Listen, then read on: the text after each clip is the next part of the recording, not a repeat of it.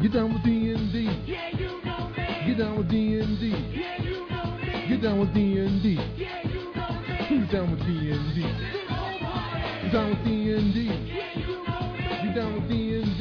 Yeah, you know me. I'm down with D&D. Yeah, you know me. Who's down with D&D? This whole party. Are you ready to get down with some D&D? I know I am, and I am joined, as I am always joined, by the maternal, mature, and meticulous Mad Wizard Merwin. What is up, Sean? I think both of our voices are probably an octave lower than they were 3 days ago. That's true. We can just do the whole Sunday. Yeah. We're going to turn this show into a mud pit.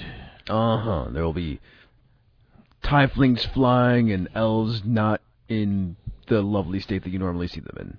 Mm-hmm. And infernal engines everywhere. Yeah, absolutely. Yeah. Powered by souls. Exactly. Well, maybe not in this episode, but we did an episode on that, right? We did, I think. Well, the reason our voices are so low, I think, is because we just were at a convention and probably did more talking than we would normally do, which makes our voices a little gravelly. Yeah, since it's the Queen City Conquest, it just happened. Yesterday was the last day of the con. Today we are now here recording a podcast for all you lovely folks. Yeah. So that's how much we love you all. Mm-hmm. We're here even though we're tired and a little bit gravelly. Yeah, so let's talk about that in our announcements and news. Let's talk about the QCC post-mortem. Sean, would you tell me about your experience with the QCC, since I didn't actually get to talk to you about it yet? Yeah, no, I really had a great time. For the first time, it moved out of the downtown convention center and to a college, Damon College, and it was, for me, much better there. Parking was easier. It was easier for me to get to. There were more options, within either walk or short driving distance. It was just a little bit more laid back for me than it was in its downtown location. So I thought that was really cool. Secondly, it moved from early September, which is very rough for me, to mid-July, which is a lot easier. So I was able to come and attend all 3 days, which was great.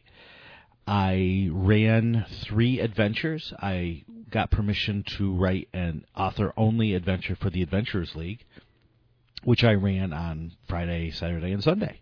And I had fun running it. I hope people had fun playing it. I think they did. It's great because I usually hate running my own stuff, but with this you have some sort of flexibility. So I was able to tailor it more to each table, and I think it worked out well from that. So that's something that I will be able to run at other conventions, and I'm looking forward to doing that. And I always try to play a game at QCC if I can, a non-D&D game. And Pastor Tom from Eden was running a Dresden Files game using the Genesis system from the Fantasy Flight games, originated in their Star Wars game. So I got to acquaint myself with those funky dice, and I had a lot of fun playing it. I was walking around. I was looking for someone to talk to, and Tom was sitting at a table. He needed one more player, and he's like, "Sean, get over here." So I got over there, and I'm glad I did because it was a lot of fun. And I got to talk to a bunch of people who I don't get to talk to normally. I don't think I'd seen Phil or you or Bob in a long time, so we got to chat for a few minutes. And some of the guests there, like Rich Lescouflair from Alligator Alley Games, and Brian from the same, got to do lunch with them and chat about freelancing. So that was my experience there. How about you? Well, I run that show. I'm one of the people who runs that show. We are one of the convention organizers. And I had, it was a really smooth experience. The new location, the people there were so kind to us. They're very easy to work with, very easy to deal with. We didn't have any problems, really. Once we opened the doors, like, the whole show ran smoothly. Even before we opened the doors, like, the setup and everything, that show was really easy to run from that perspective. Damon's a really nice location. Everybody seemed to say so. Yeah. A lot of people liked it a lot more than they liked being downtown at the convention center. So I haven't heard anything really bad about Damon. I was a little skeptical myself going from downtown to the college, but it's pretty all right. I liked it. It was a little chilly a couple of nights, but we kind of. But I'd rather be a little bit chilly than a little bit too warm, right, John? Yeah, especially in 80-degree, 90-degree weather with 80% humidity. I prefer cold over warm any day. I can always throw a layer on. I can't take my skin off. Since I'm running the show, it's usually hit or miss if I can do things right. But we have a schedule of who's supposed to be working when. So I actually had a lot of off time to either be flexibly around for convention things or to talk to people and play a lot of games. I actually play a lot of board games because I can sit down and play them for short periods of time. I also facilitated a bunch of board games instead of running games, like role-playing games this year, because people were looking for that. So I wanted to make sure that we had more of that stuff on the schedule. Yeah, I know. I saw you. I was running a game, and I'd look over and I'd see you sitting there running a board game with people. Mm-hmm. So that's mostly what I did this year. I think probably the most interesting thing I played all weekend, from a game perspective, was I did get to play one role playing game. I got to play Tricksters, where you got to it's a GM-less game where you actually are playing gods that are essentially trickster gods in some situation in history. So we were playing. I was Coyote. And the people I were playing with was Ennis, the Greek goddess, Anansi, and Loki. And we were in the Age of Enlightenment, trying to mess up the East India Company's relationship with a Indian prince by breaking up the prince's wedding to a fairly powerful woman.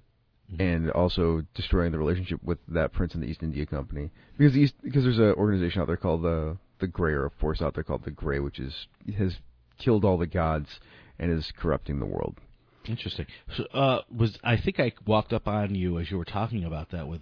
Were you talking about that with the person who created it? Yeah, Eric Simon. Okay, cool. All right. Yes. So from Four in Hand Games. It's a really fun game. I think that game is better if you're kind of like understand a little bit about history and the history of the gods and whatnot, and the history of the time period that you're playing in. Yeah. So you can make a lot of the jokes that go along with that, because the tone of the game is supposed to be silly because you're playing, not silly, but mischievous because you're playing tricksters, right? So there's supposed to be jokes and hilarity. But also, every situation is a terrible situation in history. Like, those things happened about the East India Company basically exploiting the nation of India for their resources and their goods and whatnot. So that was and pretty much every little mini setting that goes along with that, or little thing that you jump into, is something like that. Cool. Yeah, I wish I'd really been there fun. for it. That would have been fun. Yeah, you would have liked it a lot, Sean. It's an interesting game.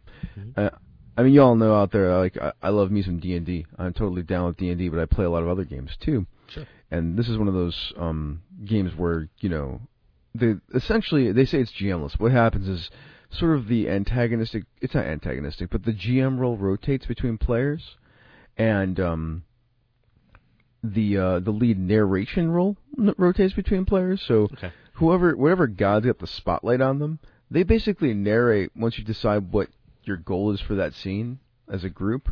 Like, they basically narrate how things go and role play with the people around them until whoever you decide is going to play the antagonist or the opposition for that scene says, okay, hold on, but what about this? And then they answer that question, and whoever the spotlighted players answers that question, and then the person who is the antagonist says, well, okay, that makes sense, or why don't you give me a roll?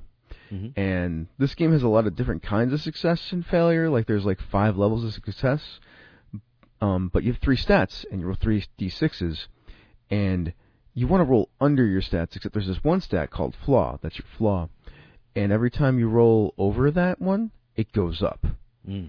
So it's driving you to this thing where when you roll under all 3 of your numbers, it's called a dramatic success. So you get everything that you want, but you really harm something or someone on the way to getting that. Gotcha. Like a So trickster god would. Like a trickster god would. So it's really clever in that mechanic.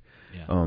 So that's good, and that's what happened. We actually succeeded, but we unfortunately harmed the family of the woman who was supposed to marry the prince pretty badly. They were arrested, and they were going to be executed, and she ended up being destitute and having to run away to England, which was a terrible life for her.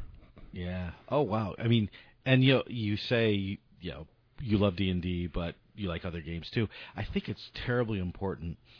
Even as a player, definitely as a DM, or certainly as a game designer, to reach out and to try other games, because what you're describing, getting fluent in a game like that is very important as a D&D DM, as a D&D creator. But even if you are a very mechanical, your players just like rolling the dice and engaging with their character sheet, the audience of D&D is growing, as we've seen. It's been doubling every year, basically, based on new stats that they put out. And the players that are coming in want different experiences. And being adept at doing things like that game does, being able to narrate and then to think of dramatic or comedic or any sort of consequences or what's the word I'm looking for? Altercations, conflict, those sorts of things. Yeah, you're right. Consequences is the right thing, or complications to the situation is another one you can use. Thinking of complications on the fly to deepen the game or to turn it in a new direction is so important to be able to do. So that's why I love playing these different games that come at the same sort of mechanics of conflict and resolution, just from a different way. Mm-hmm. Can I talk? I want to talk about one more game, because this one's it's the other one that I played this weekend, the other role playing game I played this weekend. It was called Trophy, and it's something you can get through the Gauntlet. If you're not aware of what the Gauntlet is an organization that runs lots and lots of games online, and they have a Patreon, and they have a bunch of podcasts, and they have a zine called Codex. And Trophy is inside Codex a lot of the time, but I think it's going to be published like they're going to do a Kickstarter with all the different little situations that go along with the game. So what Trophy is that you are an adventurer, and this game is best played with like with 2 or 3 players. You're an adventuring person who is about to go into this forest, for lack of a better term. And in the middle of the forest is the thing that you have been desiring and looking for forever, whatever the MacGuffin is that you want, be it riches or whatnot. And the game is about going into this forest and knowing, as a player, that you are going to die or go crazy while you get to the middle of this forest and maybe get the thing that you want. Mm-hmm. So it is a slow descent into madness and terribleness as you go into the middle of this place. And I played this game, and it was amazing. Like, I love me some Call of Cthulhu also, so, like, this was right in my alley. And it's another one of those games where, as you make rolls, you have a stat that will start ascending. That is like a madness type stat. Mm-hmm. And it doesn't really go down, and as it goes up, like, you start getting these, like, conditions. So we were playing one that had a theme surrounding it of The Wizard of Oz. Mm-hmm. So I got a little, I failed one of those rolls, and my number went up, but I also got the condition called unnerving hunger. And my unnerving hunger was to eat hearts, like, because I was hollow on the inside, that or could be bestial. Mm-hmm. Yeah, so it was like, it was riffing on the whole Tin Man Lion thing. Sure. One of those things. So there were a number of scenes, like, that occurred after that where, like, we were in the forest and the trees attacked us and poked out one of our eyes, because, Wizard of Oz, that happens. Not the poking out of the eyes, but the trees attack. Right. But I heard the beating of the heart of the tree, so, like, I went over to the tree and I started licking the bark, and that caused my companion to make a horror roll.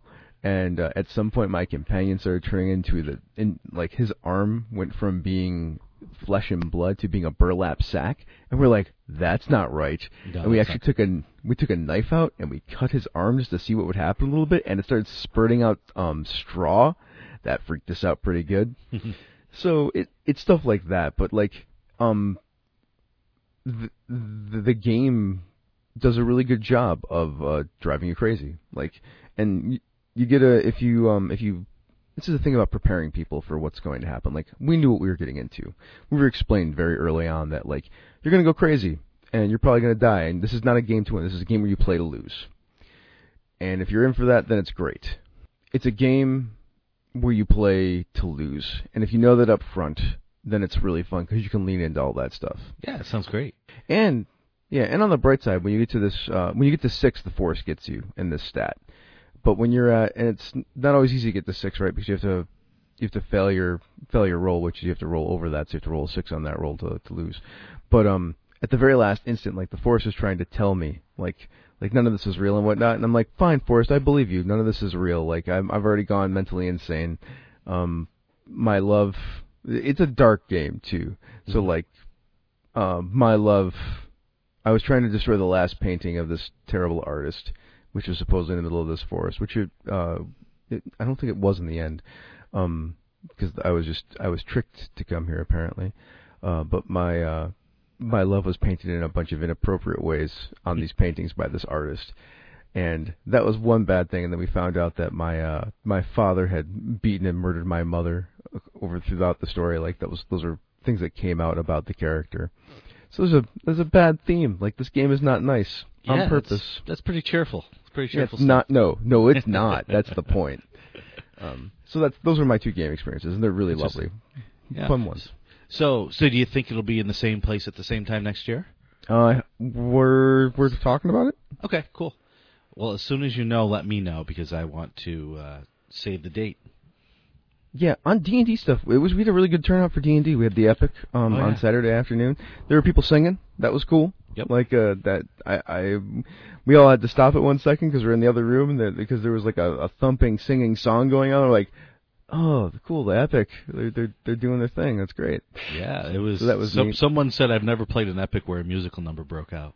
Mm-hmm. We had, aside from your author-only adventures there, we had 3 other CCCs premiere at the QCC this year by Scott, that Scott Moore facilitated in getting done. Mm-hmm. So that was neat. So that was really cool. Hopefully we'll have more of that next year. Yeah. All right, let's move on then, unless you got something else to say. No, let's talk about the other news, which is there is a, that's not a survey, but they're asking for your help on the Wizards.com website. They have an article up called Strange Properties of Artifacts. So Wizards works with Extra Life, and they've been working with them since 2013. Extra Life is part of the Children's Miracle Network. And last year they created many things and did many activities to raise money, including the adventure The Lost Laboratory of Qualish, an adventure that they put up on the DM's Guild. And so for 2019, they're working on a new adventure, and they need your help. So they've asked before for the community to come up with thoughts on elemental trinkets, things that a giant might carry in its bag, or unusual lich phylacteries. So this time what they're asking for is community input on strange properties of artifacts.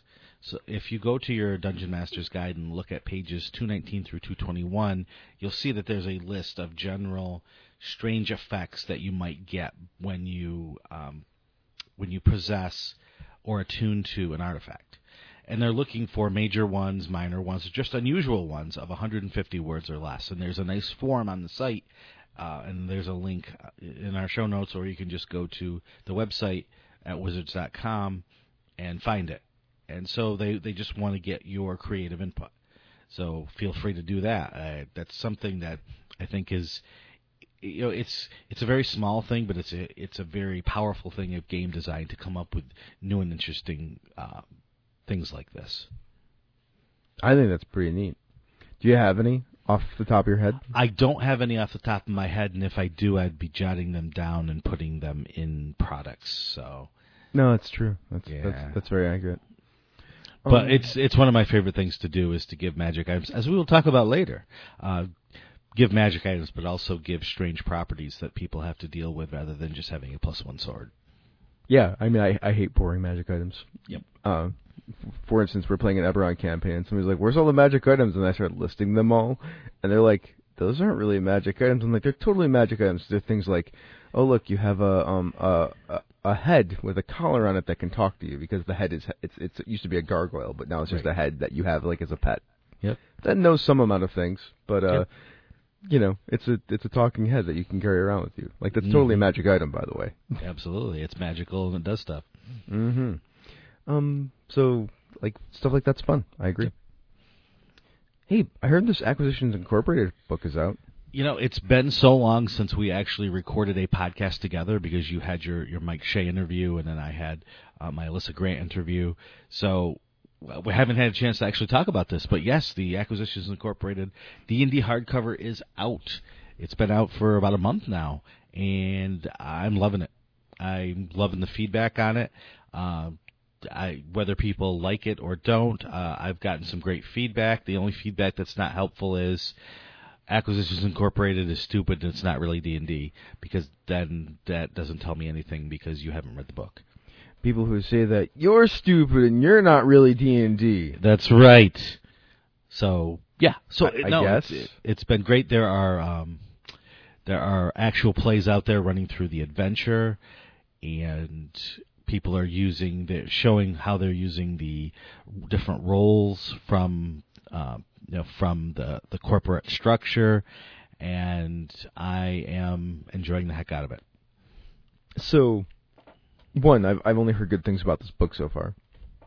I haven't heard anybody say anything bad about it, which is a plus positive, because usually I will hear some amount of bad somewhere about a thing, but I actually haven't, so that means it's really minimal then, if it's out there. Two, apparently Amazon had this book on sale the day it released for like $15 or $20 or something. Like you Yeah, could get it for a ridiculously low price. Yeah, it wasn't very expensive compared to the book price. Let's put it that way. Yeah, I don't know how low it got. It fluctuates, but you know it was down in the low 20s when I saw it, but it could have been even lower. Yeah, And I only know because people started saying like, "Hey, Chris, is this Acquisitions Incorporated book worth buying?" And I'm like, "Well, yeah, because Sean Merwin and Teos Abadiah worked on it." They're like, "Oh, okay, that's good enough for me." I had that conversation like 5 times in one day. Yeah, and you know I know that people who are solely into watching Acquisitions Incorporated were like, I haven't really played D&D yet, and I've been wanting to, but I haven't just had that last little push over the edge. Well, this book has pushed me over the edge, and I've had people who have no idea what Acquisitions Incorporated is. They've never even heard of it, saying, well, I bought the book because Wizards published it, and I had no idea, and I didn't know what I was getting into, but you know what? I like it. I like the D&D aspects of it. So we're hoping, and that was one of our goals when Teos and I sat down, even originally before we started, if we could possibly do this book, we want to make sure that it has something for everyone. And I think we did that. We will also, at PAX West, Teos and I and maybe some other people involved are going to do a panel on working with other people's IP when you're creating games. So we're hoping that will be something fun for fans of AI, but also game designers or people that like games from some of their favorite TV shows or books, and what the process is for creating a game based on IP. Nice, that'll be fantastic. Yeah. Maybe we should have Teos come on to the show sometime, and you and Teos can tell us all about it. Well, that's something that we could definitely do. But we've got this string of talks that you and I have done on adventure design that people were really digging, and people were like, I can't wait for the next installment. And we've had several weeks between the last installment and this one, so I think it's time to get back into the adventure design groove. What do you think? Yes, let us go. Part 8, Adventure Rewards. Yeah. So rewards have been a part of D&D adventures and D&D campaigns since the beginning. For many players, especially those who have been playing since OD&D or First Edition, the rewards of the game are the game. That's what they're most interested in. Stories are fine, but they're all about their character and seeing their character develop over the levels. And because of that, a careful presentation of rewards are important for DMs to consider. It's true. With anything pleasurable or enticing, you can have too much of a good thing. So it never hurts to be wary of giving out rewards too quickly or too generously, because it could come back to haunt you later in the campaign. It can, and you also need to understand, and we're going to go through a list of different kinds of rewards and their what they do and their benefits, and maybe how you can use them too often, and maybe ways to utilize them to drive the other things that you might want in your game, be it story or character development or things like that. Mm-hmm. And so one of the ways I like to think about rewards is to try to break them down into categories. And if you think about them on a purely macro level, there are two categories of rewards. There are mechanical rewards, which I count as rewards that directly infect. Well, that's one way of saying it. That was a Freudian slip there. Directly affect the power level of the characters, or what the characters can do, or how effectively the characters can do things.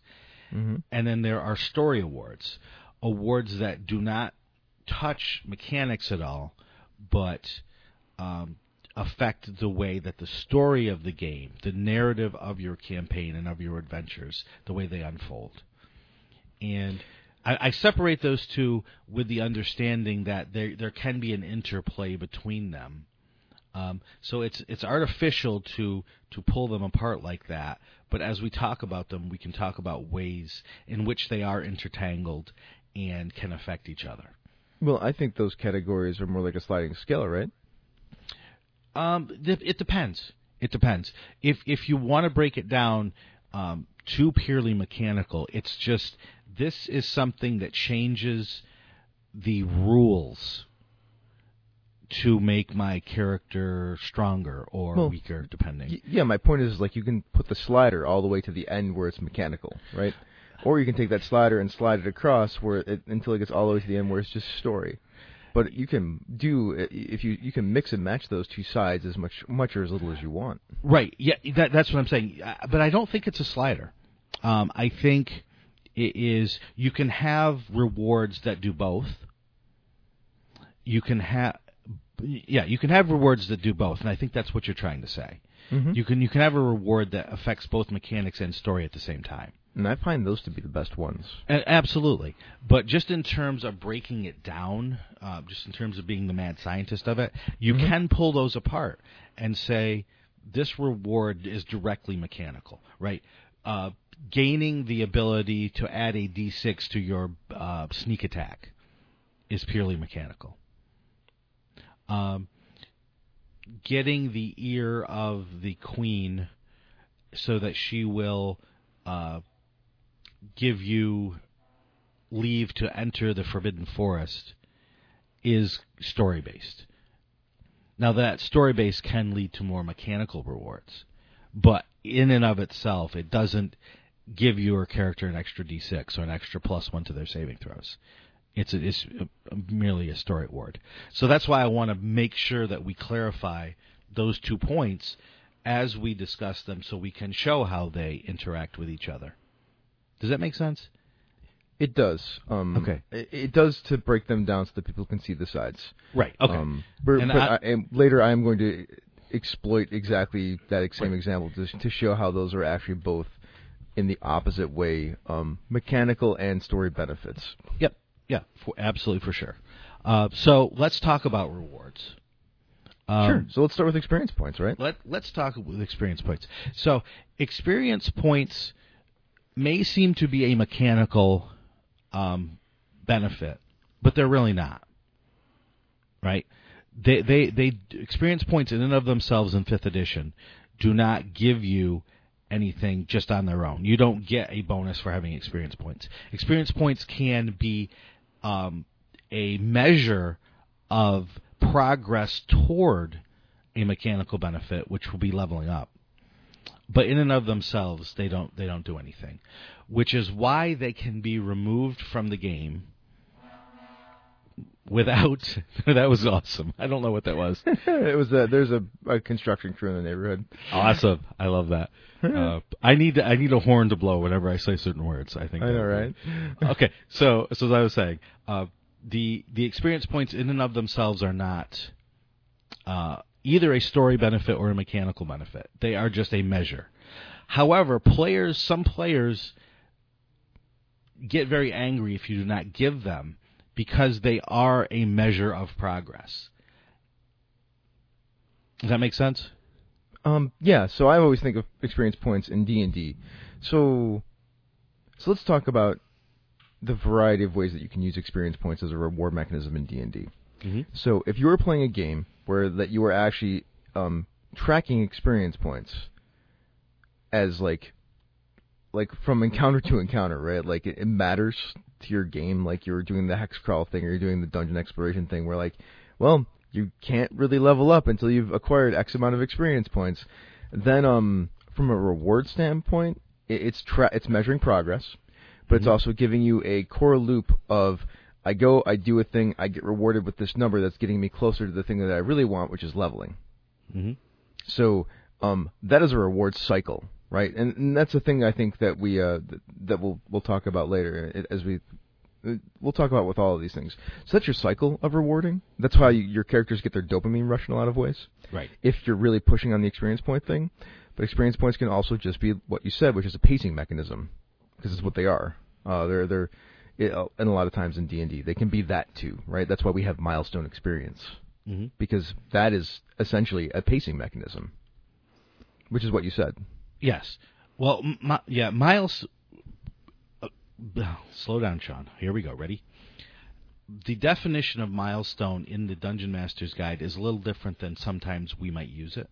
Mm-hmm. So milestone is XP. It's just getting XP for something other than killing of monsters. Sure, but we now have that new version where you are going to get experience points when you hit. You're not going to get experience points necessarily, but you're going to get levels when you hit certain points in play. Yep. Also, there's that new thing in AL where you're going to get these check marks, which are essentially a bunch of milestone experience. Yeah, it's just another pacing mechanism, as you say. It's just another.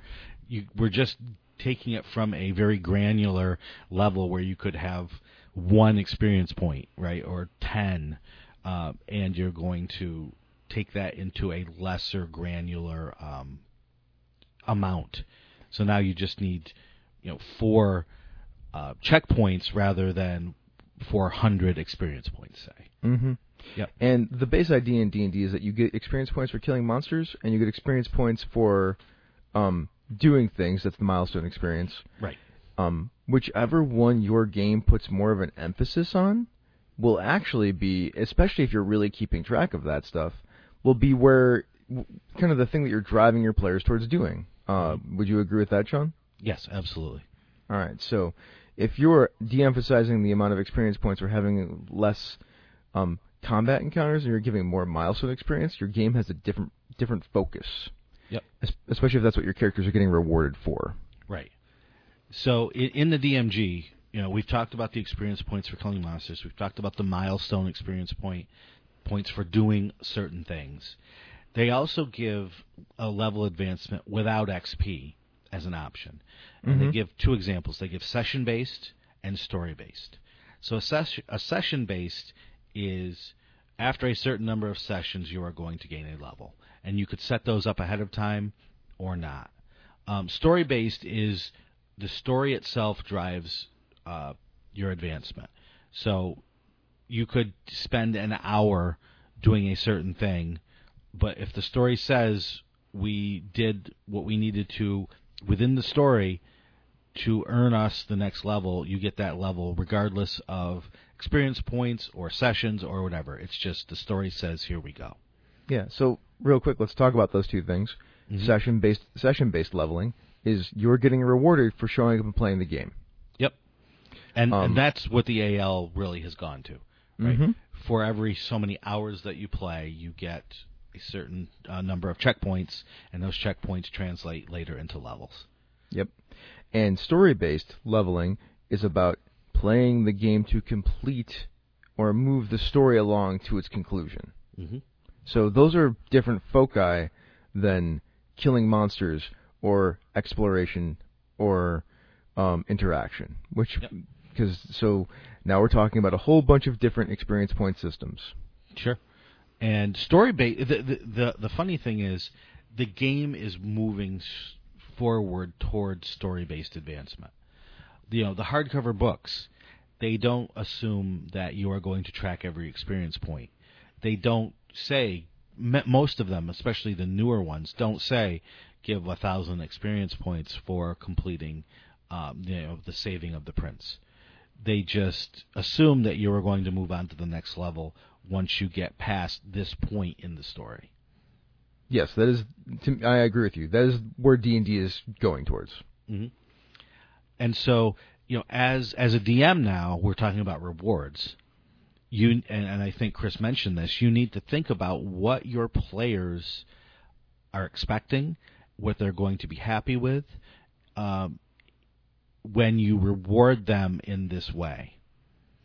Do they need that constant drip, drip, drip of encouragement or of fulfillment that comes with experience points? Or are they happy to let that go and just be focused on the story rather than on that constant need for small rewards? Well, and we'll talk about this. Okay. So, reward cycles in games are important. They create sort of the reason why you want to keep back and coming and playing them, right? Right. So, and different players get rewarded by different things. We're going to talk about it now, I think, a whole bunch of other different ways to reward your players, Right. which, if you've heard us talk about pacing and, like, story beats and things like that before, like, you could beat out in ways and I don't mean beat like hit, but I mean, like pace out the different kinds of rewards to give, because they all kind of give different gratifications. Mm-hmm. So you don't always need to give somebody a level if you can give them something else. Right. Or you can make the level the reward, even though it's a regular part of the game. Mm-hmm. Absolutely. Yep. So let's talk about that. Let's talk about gaining power, gaining levels. Sure, Right. sure, absolutely. So as I just said, leveling is a given in the game. But you can make it feel like a reward by using either mechanics or story to gate that leveling and Yes. make players earn it, not as part of a game with certain points, but as part of a story. And that can help, especially if you're a DM who wants your characters more involved in the story and less focus on counting every experience point they get. This is a way to bridge that gap between you. Yeah. So you can say, I know next level you want to multi-class from rogue to ranger, and in order to do that, let's talk about how that would make sense story-wise. And now you are melding, as Chris was talking about on that slider. Now you are melding mechanics and story in a way to allow the player to get what they want for their character, but also engage more in the story to make their wants the character's wants, and to play the consequences of that want out in terms of the narrative. So in order to gain that ranger level, they may need to do certain things. They may need to find someone who is willing to train them in the ranger arts as opposed to the rogue arts. Or they may need to go to a place. If they begin in a city and all of their ranger abilities are going to be nature-based, they need to actually go to that place where they will be trained as a ranger. And this is not like an unusual or new thing in Dungeons and Dragons. I mean, this stuff existed back in the earliest versions of the game, especially if you were a druid. Yeah. Oh, yeah, for sure. Because if you were a druid, you had to go find another druid who was higher up in rank than you in the circles, Yep. and defeat them in some way, shape, or form so you could take their spot. Yeah, absolutely. Or, if you were a wizard, you would need to find someone who knows the spells that you are hoping to learn to teach you, right? All of these things are remnants of the game's past that can be brought forward and used to get the kind of game that you want. Yeah. And in the core of the game, these things are not necessarily laid out, but these are all modular elements that you can bring into your play. Depending on what the kind of game you want. And it's how you kind of craft the reward system that you want for the game that you're running that works best. It is very important that you make sure that you get the players on board with that at the beginning. Otherwise, this all falls down. If they don't know how they're going to get rewarded, it becomes a giant problem. It's actually one of the nice things about Adventurers League, even when they change stuff sometimes, and I hear all the complaints, like, they're very clear about what you get, how you get rewarded for playing. Yep. Yeah, and I mean, the Adventurers League is a whole different problem, a problem in the sense of a problem that needs to be solved, not that the rules themselves as they are now are a problem. It's just something that always needs to be at the forefront of the AL admins' minds because it greatly affects the play experience of everyone playing Adventurers League.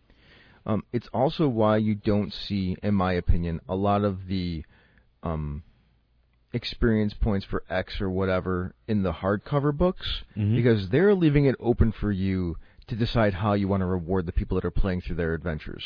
Right. Which is neat. It gives you some flexibility. Yeah. And I feel like they would probably let you know that more in these books, except they have to deal with word count and book size, because they can only put so many words in a book. Yep. So those are two major ways that people get rewarded in adventures. What about wealth, Sean?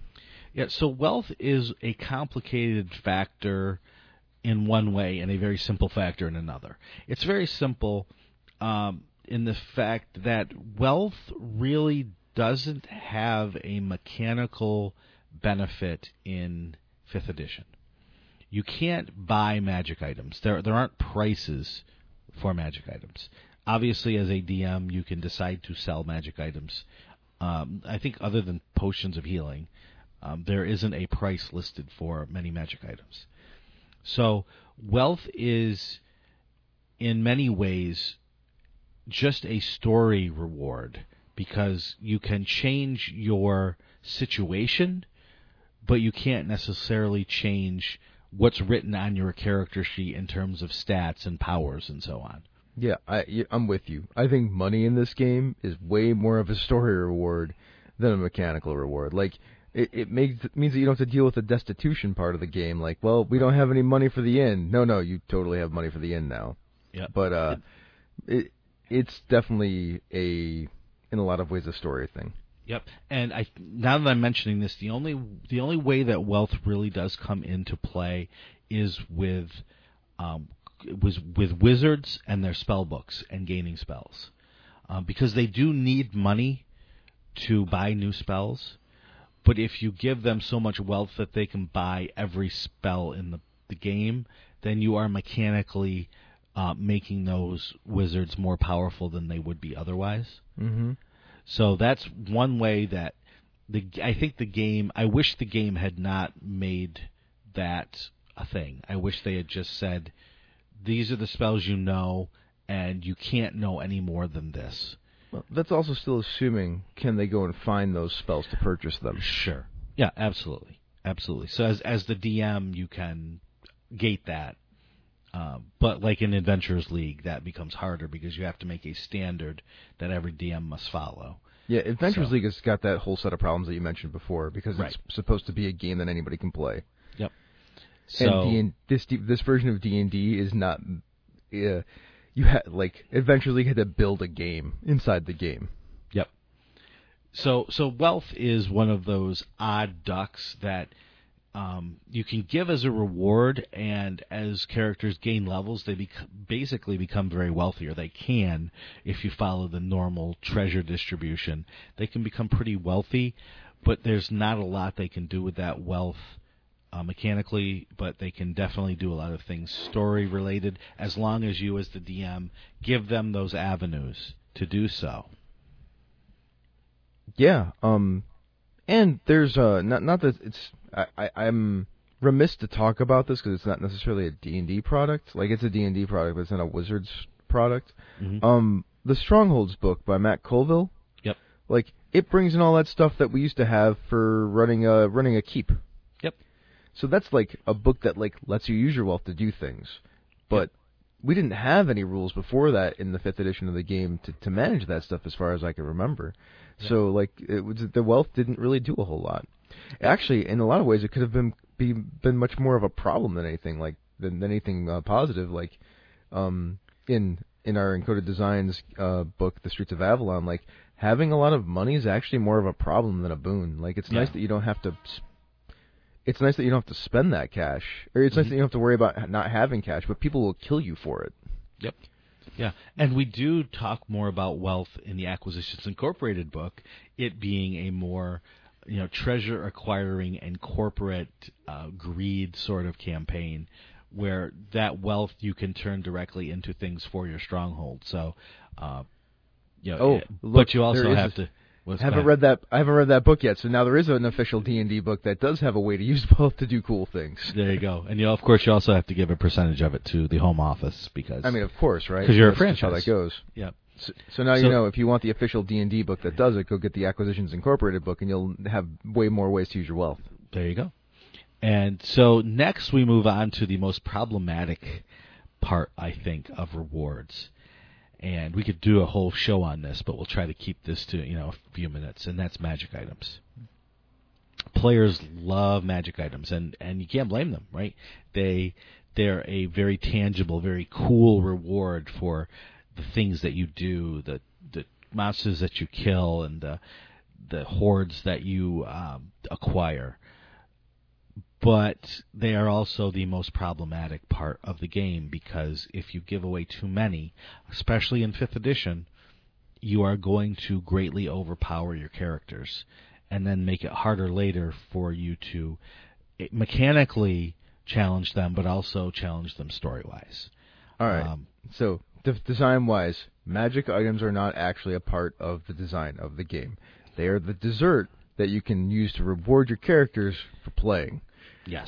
Because what Sean just said is they're all game breakers. Like they're not supposed to have these things as far as the design of the game goes. So having them makes things very, very loosey goosey, wibbly wobbly with how the game will play from that point forward. It is very true, and the designers of 5th edition came right out and said that you should be able to run this game without magic items.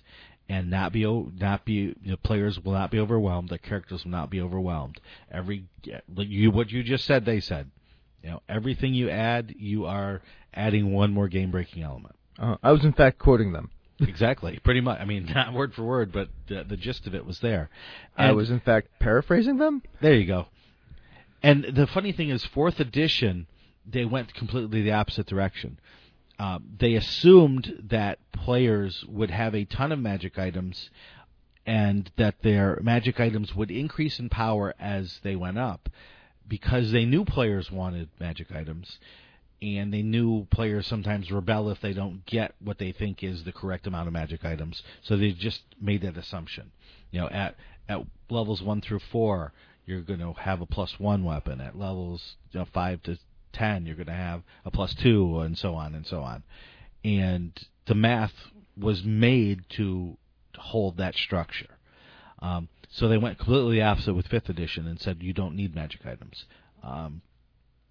So I don't even know where to start with magic. I don't even know where to start. I think we said it. Like magic items as a reward are supposed to be something very special. If you do not give them willy-nilly, you think about their place in the campaign that you are running or the adventure that you are running or writing, since we're talking about adventure design. Like, does this magic item make sense in the structure of the adventure that you are presenting? Does it really need to be there? Is it something that the players are really going to love and think it's pretty neat? Is it unique enough to actually matter? Because I think the worst thing that you can do and the disservice that you can do to your players is just giving them a plain +1 kind of item in this game. Like, in other games, it's fine. Not 5th edition D&D. It's just, you're wasting, in my opinion, space there. Because that could be something way neater because it's actually outside of what it's, of the design of the game. It's a game breaker on purpose, so you might as well make it awesome. Yep. I wish they would have added one line to the Dungeon Master's Guide that said magic items will often lose their magic after a certain amount of time. I wish they'd said that. That would give the DMs a justification for saying when a magic item becomes a problem, the magic goes away. I think that would have been great. Yeah, I would have enjoyed that immensely. They could have even put a mechanic on it. Every time you use that magic item, like roll a die, and if it's a 1, then it's going to be less useful. Yeah, and and of course DMs can do that anyway, right? Mm-hmm. But the rules lawyery players who, oh, you're screwing me over, this and that, that would have the DMs could have just said, see right there, it says right in the Dungeon Master's Guide, official rule, sometimes it goes away. That would have, obviously some people still wouldn't have accepted it with grace or dignity, but at least they would have had an official rule in the book that said so. Well, the people who wouldn't have accepted it with grace and dignity would have been doing that because they would have been expecting the thing that they've gotten all along from playing the game. Yeah, for sure. Anybody who had never seen that rule before, like, the giant population of players that are new would have been like, oh, cool, all right, that's how it plays. Yep. So that's my thing about magic items. Like, they should be special, make them feel special. Yep. And you do not have to give a lot of them. Yep, I agree wholeheartedly. If it's not worth sitting down and taking an hour to figure out the coolness of the magic item and how it fits into your story, into your world, and how it would be cool for the players without being overpowering, then it's not worth giving. Unity of effect. Yep. Your magic items should especially fill that. They are special items that should be kind of front and center to your games. If they're not, then maybe don't give it. There you go. So, like I said, we could do a whole show on just magic items, artifacts, and all this other stuff, but we'll just leave it at that. And maybe talk we next should sometime. Sometime, yes. Let's talk about downtime and renown. Okay, I love me some downtime. All right, so downtime is a resource that you gain between adventures that you can utilize as sort of like a I'm not adventuring, so here's how I'm spending my time and my resources while I'm not adventuring. There's a bunch of examples in the DMG about things you could do with it, but these are rife for writing up cool things where, like, if you're a player, being like, hey, DM, we have, 10 downtime days, right? Can, I use my downtime to do, X or Y, and then you and the DM can get together and be like, sure, let's figure out how long it'll actually take to get your thing done and if it requires anything else. So, and what its reward is for finishing it. So, to me, that's what downtime is really good for right there. Yep. And the DMG, and I think Xanathar's, and I know in the Acquisitions Incorporated book, there are specific things that characters can do during their downtime. Mechanics for it, rolls to be made on charts. So you can very much gamify it. It doesn't have to be strictly story based. You can make it a game within a game, if you will, for that. It actually is a little mini game. Yep. Downtime management and what you get for it is a mini game inside of D&D. Yep. And in the Acquisitions Incorporated book, downtime is even more useful and even more an intrinsic part of the game, because you are managing not just your adventuring career but also a business with hirelings and agents and so on. So that becomes very, very important and can very much affect what happens in your adventuring career based on what happens during the downtime. That's great. We needed more stuff like that in D&D, right? So now we have more stuff like that in D&D. It was already kind of getting there a little bit with the Xanathars and all that stuff, but that's even better. It sounds like it's become now, if you use the Acquisitions Incorporated stuff, is an intrinsic part of play. Yep. Renown is a way to, I'm going to stick Renown with other rewards. So let's skip to other rewards. Sure. So other rewards. This is Chapter 7 of the Dungeon Master's Guide, and it is amazing. These are ways that you can give your players other rewards that aren't magic items, but meet some mechanical benefits as well as some story benefits. So they give examples like blessings and charms. So these are just like small powers that your character might get for doing something to help a god or their god. There are marks of prestige, like letters of recommendation or medals or parcels of land or favors or titles or training or things, rights to mine a certain area. Things like that are rewards that you can give that aren't necessarily mechanical, but can be important to a character as part of their story and their background. You still there? I am still here. I just ran out of words. I mean, you said a lot of it. That's the problem. Sorry. I'm trying to think of where to pick up from that. Well, you can talk about the epic boons. Sure. I just don't know anything about them. Oh, okay. I'm sorry. The epic boons are another kind of reward that you can give to 20th level characters. So at level 20, you stop, right? You can't advance levels anymore.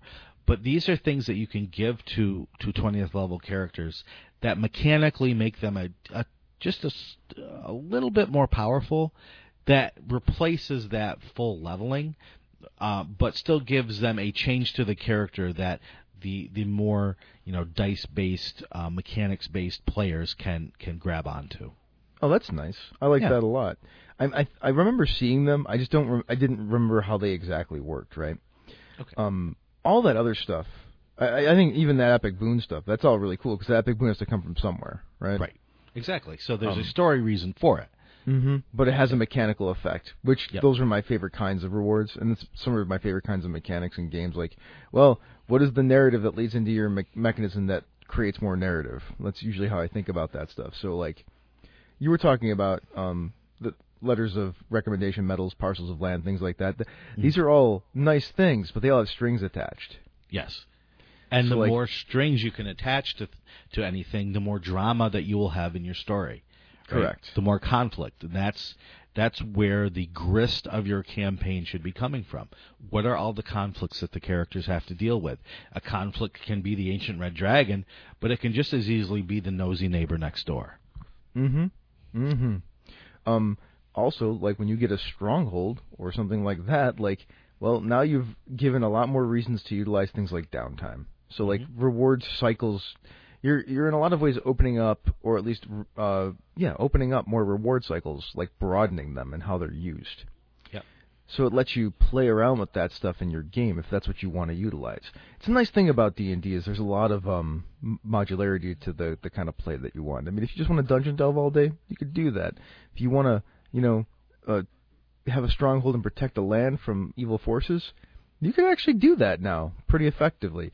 If you want to run a business, based on corporate greed, you can really do that now. Mm-hmm. Weird, right, Sean? Yeah. And and all if this, you- oh, go all ahead. this stuff, and all this stuff kind of like leads into it because Renown did we even get to the Renown part? I think we Yeah. forgot that. Well, Renown is kind of those other awards things. It's your prestige within a group, whether it be a community or a specific group like the Harpers, where you gain distinction, you gain importance within that group. Yeah, well, the AI book does a lot of that too. It's not. They don't use the term Renown. They use some different term, don't they? Right, yeah. You within the company, you can grow within your role within the company. Yeah, and if you do your job well enough, you will get noticed, and your role you'll grow in that role, right? Exactly. Yeah, and it works kind of in a similar way to Renown. Like it's basically, how are you assisting an organization, and is that organization recognizing you for your assistance?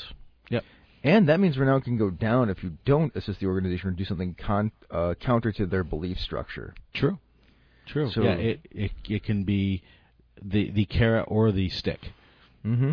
Mm-hmm. And that can lead to more information, which is often a story-based reward. It can lead to some sort of benefits, like, well, we're going to, like, somebody gifts you, or you have access to, certain kinds of magic that you wouldn't have had access to before through certain organizations, or, like, teleportation circles and things like that, right? Yeah, Like, that's sure. a reward. Mobility is a reward. Yep. Yeah. And it's a mechanical reward, but there's also, like, that cool story part where like, well, the group trusts you enough to show you their super secret portal. Mm-hmm. Yep. So those are all the kinds of things that we're talking about with these kinds of rewards, and they're highly flexible. Yep. And they can be and they all have in a lot of ways mechanical and story based parts to them. Right. So like a blessing or a charm, somebody gave you that blessing or charm. That means they generally like you. Mm-hmm. So dealing with them or that organization that they're a part of will probably grant you advantage in a lot of situations. Also, will probably in role playing situations means that they'll be more favorable and act kinder towards you. But if they're enemies of those people that you run into, then it'll have negative social impacts on that. Maybe they'll shoot first and ask questions later. Right. And if you're given a boon by, the god of justice, it also makes you beholden to act in a just manner, because that boon could just as easily be taken away as it was given. Or have some sort of bane that goes along with it if you don't act in that manner. Correct. You might not even know what that is until you don't act in that manner, and the GM hands you a card. Yep. So really everything that we've talked about comes down to the fact that these rewards that you're giving are important to the game. But different players give different value to different kinds of rewards. If you want to serve the largest audience with your game or with your game design or with your adventure writing, think about those rewards in terms of both mechanics and story. Even if it looks like only a story-based reward, find a way to tie it into a mechanic that the players would be getting anyway, such as gaining levels.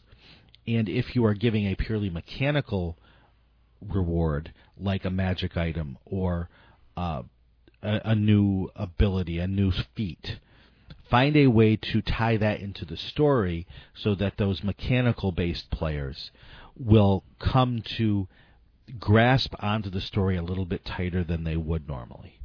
Or if your players don't want that stuff, figure out which they do and just kind of like move towards that, if that's okay with you. That's absolutely right. I'm talking about, this, again, we talked about at the beginning, this growing player base that has seen D&D through the story lens and are coming at the game more from story-based, where some of us older school players have always had a more mechanical look at the game. A way to meld those things is through these rewards. Yeah. I would say, as a general tip for that kind of stuff, the mechanical based players, like, well, here's all the stuff that you get, and also remember, like, you have this relationship with these people now. It pays to keep that relationship up, socially and roleplay wise, because you will constantly be getting these benefits mechanically if you keep doing that. Because that gives the old school mechanical based players a reason to engage, because it's basically gaming the system, right? Yep.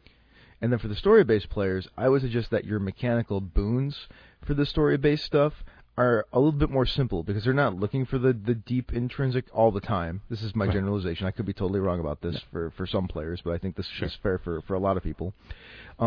They like the story stuff, and then if you give them a little extra on top of that, like, oh yeah, and don't forget, whenever you deal with these people, you'll get like advantage, and they'll be like, oh cool, I get to roll 2 dice instead of 1. Yeah, and that is almost enough for the story based players. Right, and we're talking about two extremes. Of the purely mechanical, purely story-based. Most people are somewhere in the middle, but it's all advice that is bringing people closer together rather than driving them further apart in their extremes. Mm-hmm. And it's important to identify which kind of players you have in your group and what they kind of want. And you can just do that by asking them. Yep. Yeah. That's rewards. I mean, there's a lot to talk about when it comes to rewards. Right. I mean, yes. Reward cycles in games are actually a very, very important thing. Like, it's what gets people constantly playing the game, right? And, if you're listening, hashtag on Twitter, let Chris and I know if there's something that you specifically wanted us to talk about in this reward section, whether it be something, something more granular where you want to talk about how much to give, or if you want to hear a full show on magic items, let us know. We can totally do any of those things. We absolutely can. All right, let's do some Patreon shoutouts and get out of here. How's that sound? I like that idea. All right. Matthew Petrarelli, Dan Simons, Craig Just Craig, Eileen Barnes, Jim Likes Games, Andrew Dacey, Eric Bonds, Todd Crapper, Schmitty, Kevin Lovecraft, PK Sullivan, John C. LeMay, and John Carney. You are all wonderful people. I thank you so much for being our patrons. And speaking of patrons, if you would like to be a patron of Down with D&D, you can click on the link to our Patreon page on the website. And for just $2 a month, you can get yourself a shout-out like you just heard. Or for $4 a month, you not only get one of those great shout-outs, but you also get access to our show notes where we have links and further thoughts, and access to our Misdirected Mark Slack room where you can chat with us about such topics at your convenience. You know, if you don't have a couple bucks to throw our way, but you want to help us out anyway, just give us a review. Any podcatcher will do, especially Apple Podcasts or iTunes. Yeah, we appreciate that. Or just share our links on Facebook, on Twitter, wherever you do your social media-ing, and we would appreciate that. Yeah, retweet the show when you see it, and talk about us to all your friends. Sean, where can we find you on the internet? The best place to find me is on Twitter at Sean Merwin. How about you, Chris? It's at Misdirected Mark for the network, or at the Light 101. That's my Twitter, and I will respond to that pretty regularly these days. You can also just go to the website. We have a bunch of other shows. One of those shows is Pandas Talking Games, but I wanted to talk a little bit about Phil and Send and the game that they made. It's called Turning Point. Turning Point is a dramatic collaborative decision-making engine. Now, that sounds like a whole lot of jargony words, and really what it means is that it is a game about real life. It's a story game. It's GM-less. There's a facilitator. But you are making a choice about something major in your life, like, do you want to have a kid or not? Do you want to try a new drug to better your life situation or not? Things like that.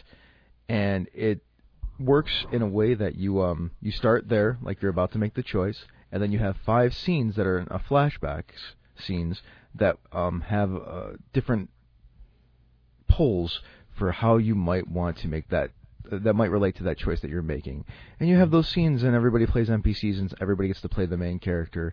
And it's this really touching story. It can be a little bit bleedy. It's definitely set in the real world. It's not necessarily the thing that I think a lot of us D&D players would be playing all the time, but if you're looking for something different, the Quick Start, it's on drive-thru. It's pretty cheap. I'd say check it out. Plus, the game teaches you how to play it as you read through it. It's only like 10 pages. There's like a nice read-aloud section that will teach everybody how to play while you're playing. Yep, I did the editing on it, and it is a marvelous game if you are into narratives and group storytelling and, thinking about consequences for past actions. Yeah, that's by Phil and Senda, so from Pandas Talking Games. Down with D&D is a Misdirected Mark production, the media arm of Encoded Designs. So, Sean, buddy old pal, what are we going to do now? We're going to go kill some monsters and take their stuff. Yes! Murder hoboing all the way! Get down with D&D. Yeah, you know me. Get down with D&D. Yeah, you know me. Get down with D&D. Yeah, you know me. Who's down with D&D? This whole party. Down with D&D. Yeah, you know me. You down with D&D? Yeah, you know me. I'm down with D&D. Yeah, you know me. Who's down with D&D?